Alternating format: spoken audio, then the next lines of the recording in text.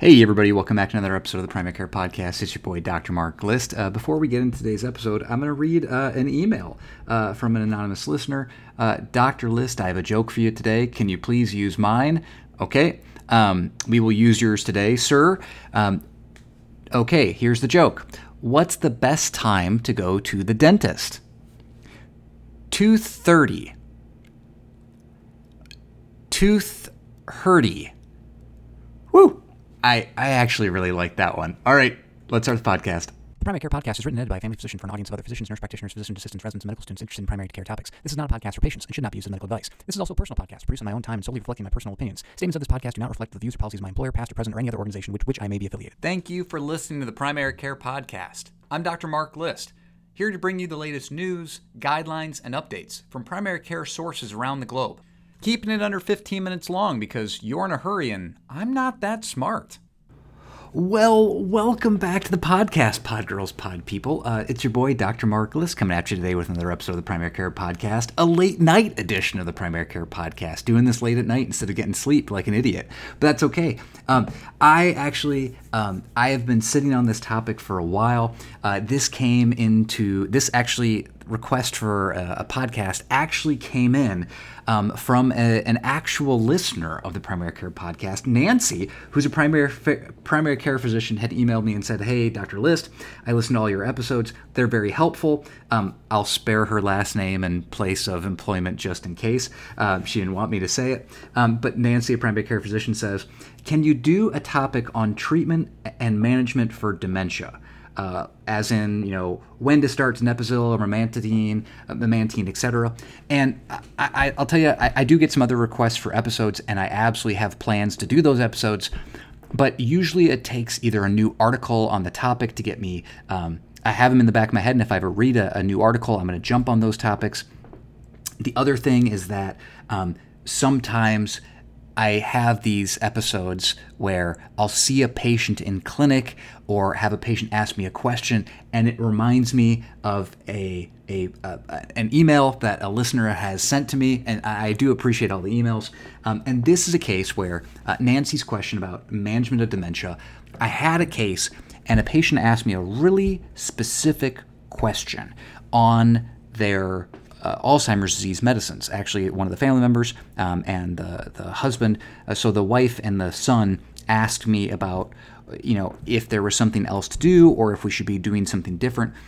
And it brought up this memory of this email. And why I didn't immediately do this when I got the email, several months ago, quite a long time ago, was that the research in Alzheimer's disease is incredibly depressing. And we're going to go over some of the studies. And there haven't been many landmark studies recently. In the past couple of years, there have been some research in Alzheimer's disease and the new medications, which we'll talk about, that target the amyloid plaques.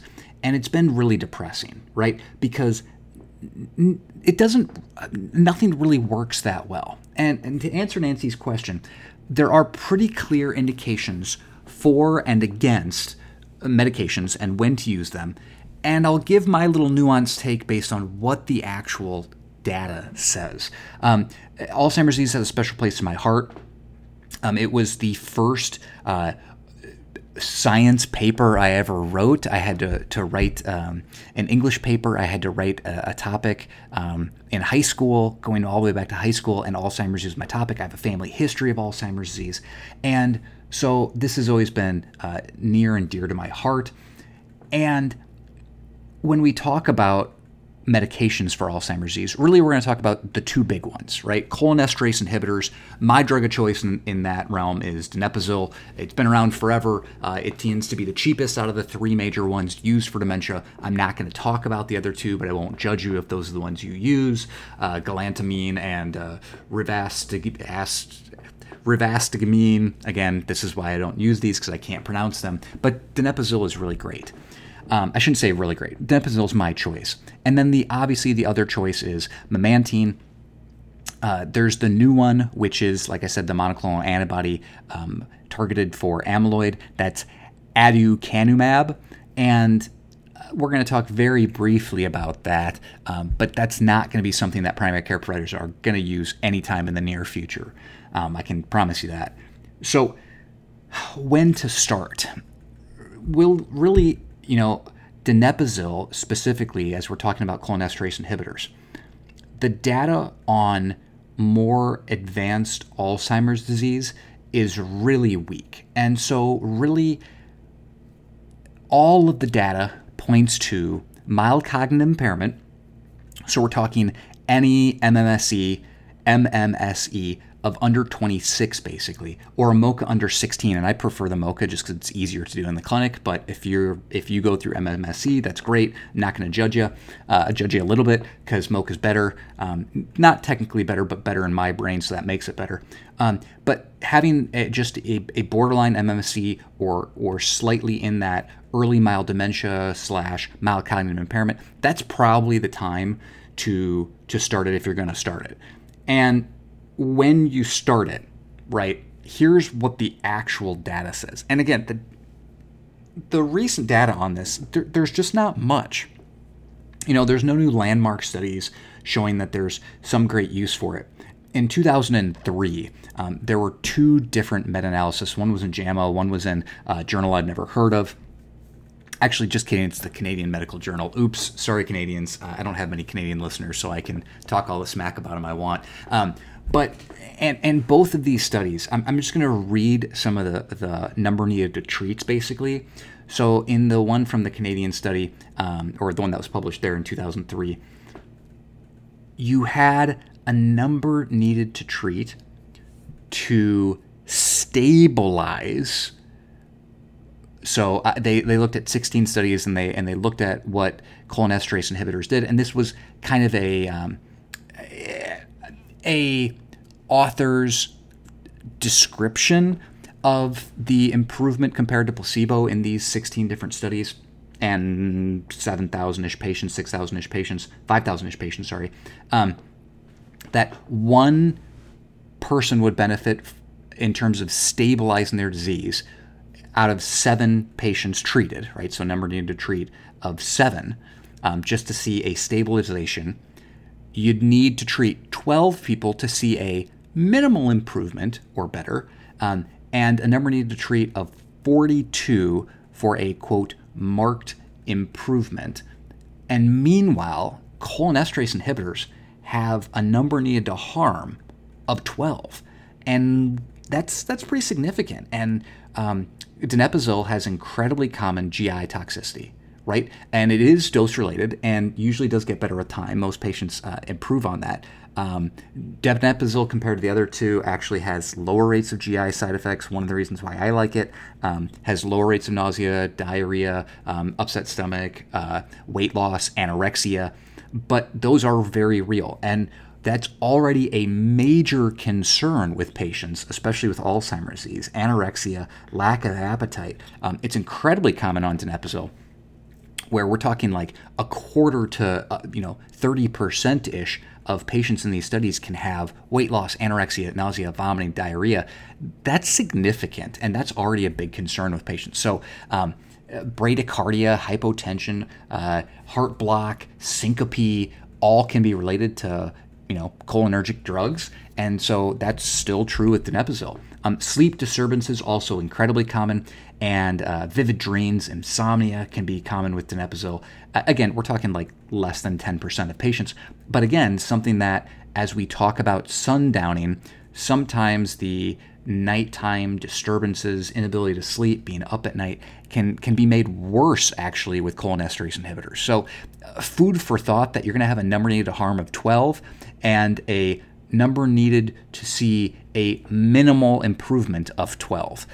I mean, and that's what we're talking about, right? That's in this one meta-analysis. The other meta-analysis is really stark because they looked at 29 randomized double-blind placebo-controlled trials, okay?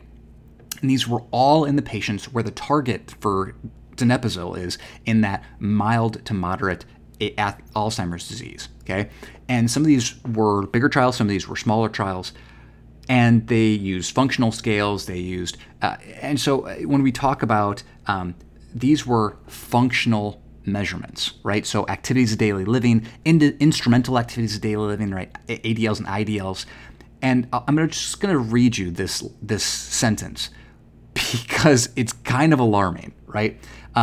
So on an 120-point scale, donepezil and all combined cholinesterase inhibitors, I shouldn't just label donepezil, but all cholinesterase inhibitors on a 120-point scale improved patients 1.72 points, which was statistically significant, but it's a 120-point scale, and it improved their score 1.72% compared to placebo.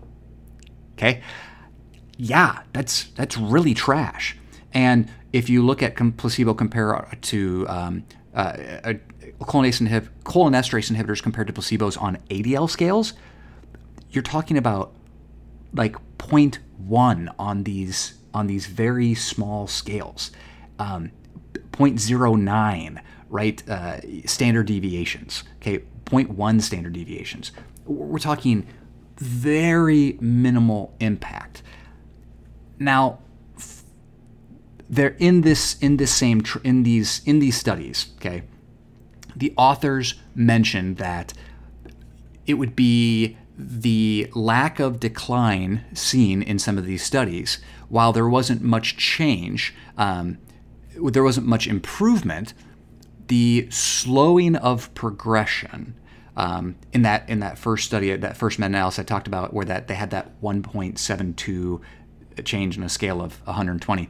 They talked about the fact that this would be like preventing a 2 months per year decline in a typical patient. So you're going to decline 10 months out of the year, but 2 months out of the year, you're going to stay stable compared to somebody who wasn't on the drug. And how much that decline is noticeable, that's really hard to say. So when I talk about donepezil, I always go back to the fact that the harms are oftentimes very similar to the benefits, and that we can certainly try it, and we can certainly work our way up and see if there's an improvement on it. A couple of studies I know I reviewed UpToDate as part of this reading too, and one of their paragraphs says it's quite variable that some patients have a 50% improvement, or 50% of patients show no observable benefit, while a smaller proportion, up to 20%, may show a greater than average response. But I mean, these responses that we're talking about are not that impressive. And so I always tell families, we can certainly try something. If you have side effects, we can discontinue it. We can try to see if you notice an improvement or at least a stabilization, because the number of treats only 8 for stabilization.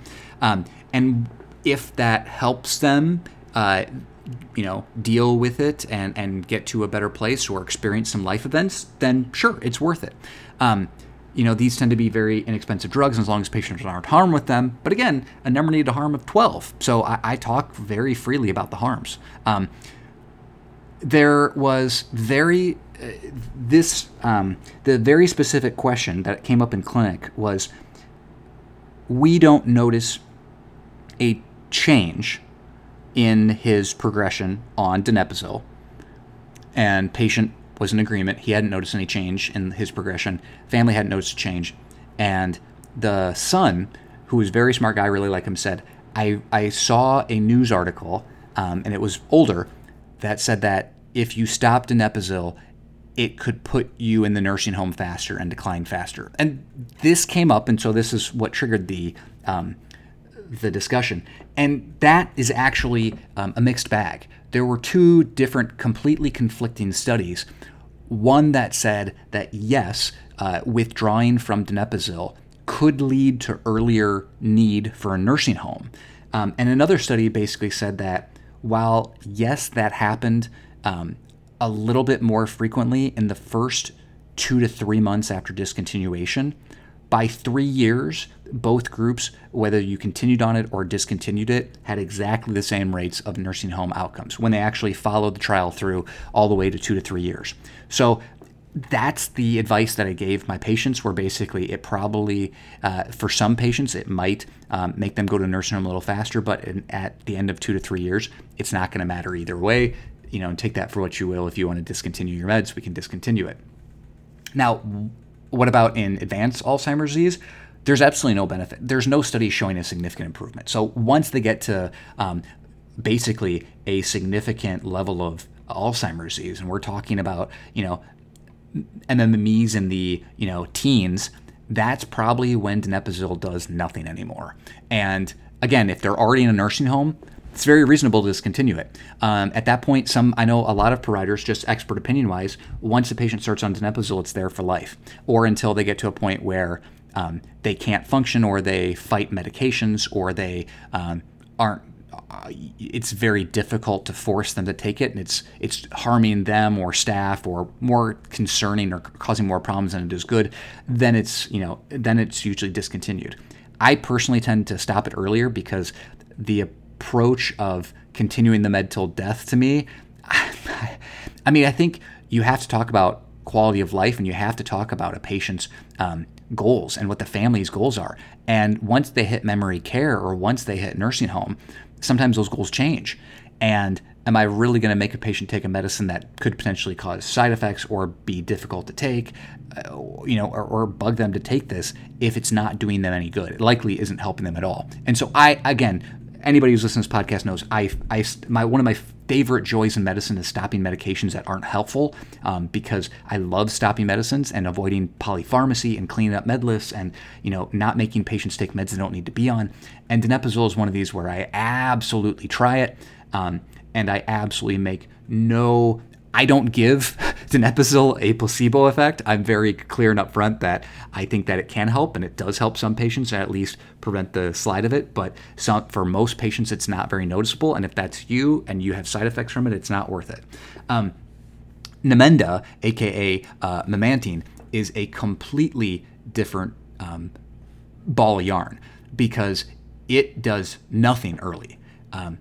It doesn't have much for side effects compared to the cholinesterase inhibitors.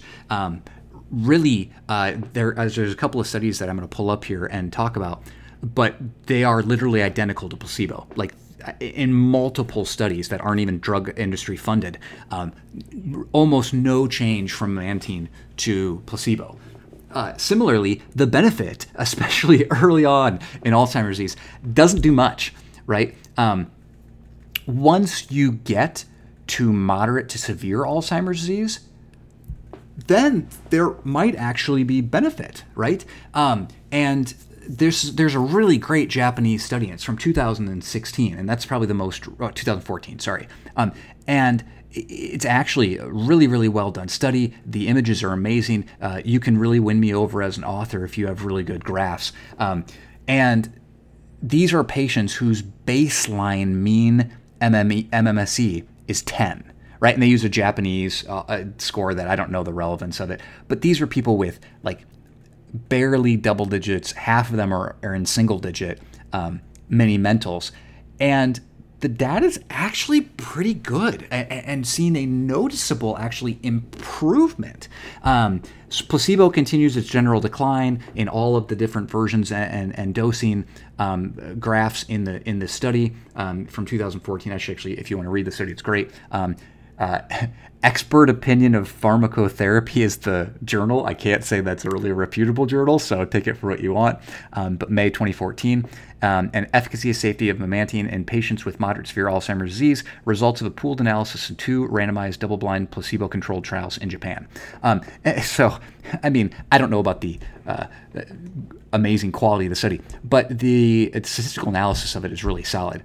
And we're talking about like a 20% improvement in some cases, or a 2-point on that MSC. So it's not 20%, but going from like 10 to 12, changes in their scale, which I don't know what these other scales mean or how big the scales are, but like a significant improvement, whereas placebo continues to decline and decline and decline.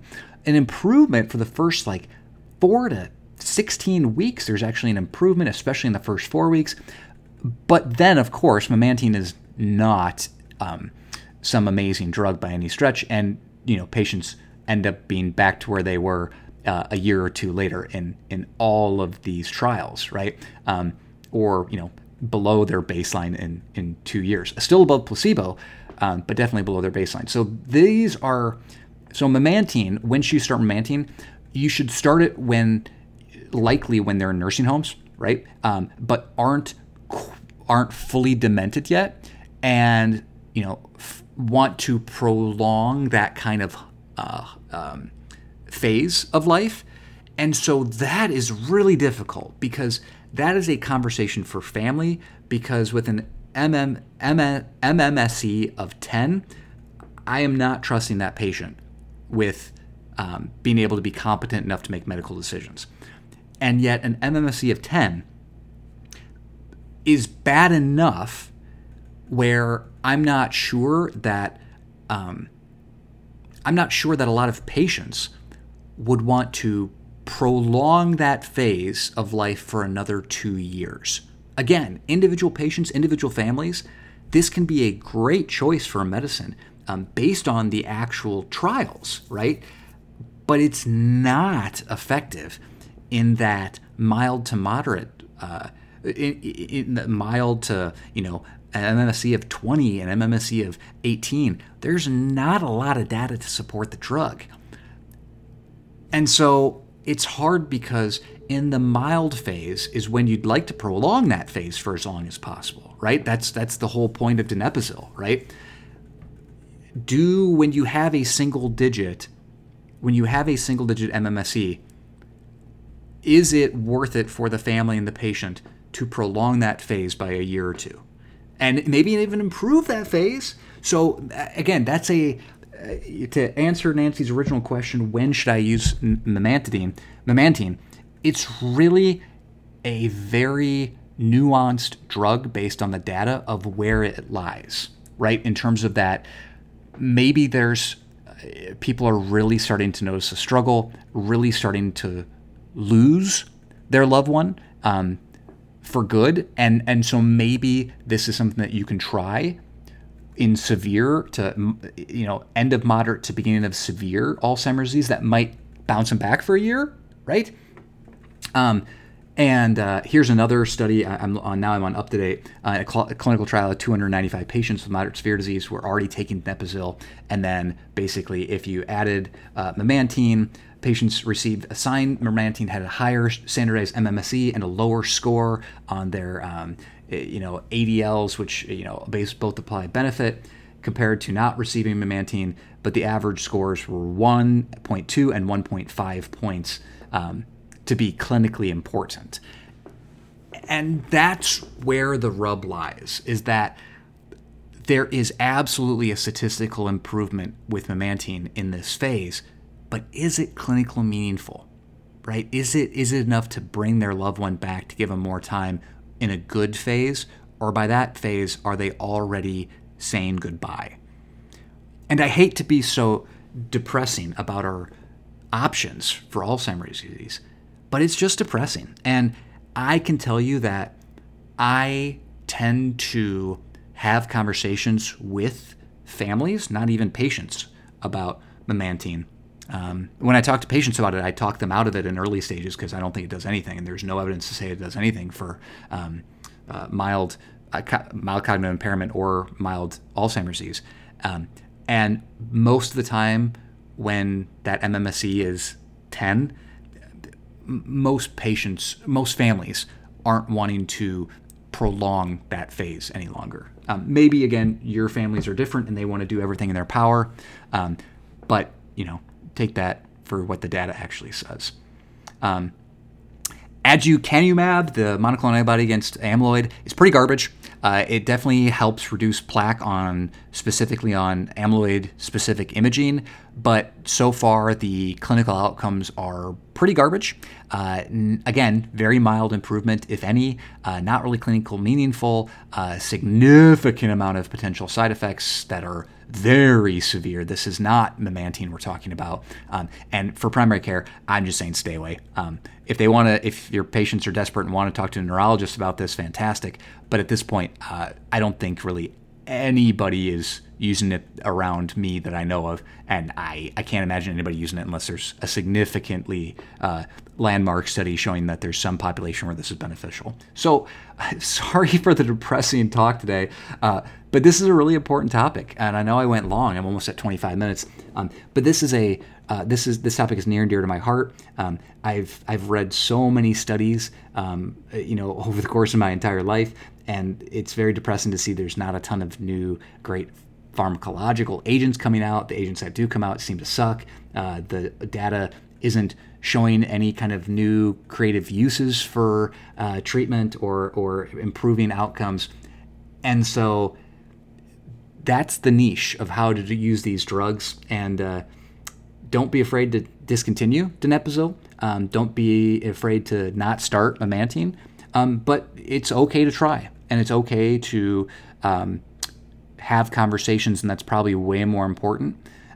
Having your patients, when they're in that mild cognitive impairment phase, stay socially active, stay physically active, stay engaged, eat healthy, get lots of sleep. That tends to be way more beneficial than any pharmacological agent, and that's what I focus on with my patients. That's what I focus on. I say there are things that we can do to help this. The studies say exercise helps. The studies say eating healthy, getting good sleep, staying physically, cognitively, mentally, emotionally active. These are all beneficial ways to push this nightmare down the road farther and farther. And to start that as early as you can start seeing some, senior moments, all right? As soon as you can see some mild cognitive impairment to encourage that as much as you can. So again, depressing topic today, but hopefully helpful. Thanks, Nancy, for the email. I do have lots of, like I said, other emails sitting in my inbox. I'm just waiting for a good research study or waiting for a good new trial to come out or a topic to come up with patients, so I have more reason to dig into it. But thanks for listening. Again, this has been Dr. Mark Liss with the Primary Care Podcast, reminding you don't need to stay up all night. I'm doing that for you, staying up tonight, all night tonight to do this podcast episode. Thanks and have a great week. Bye.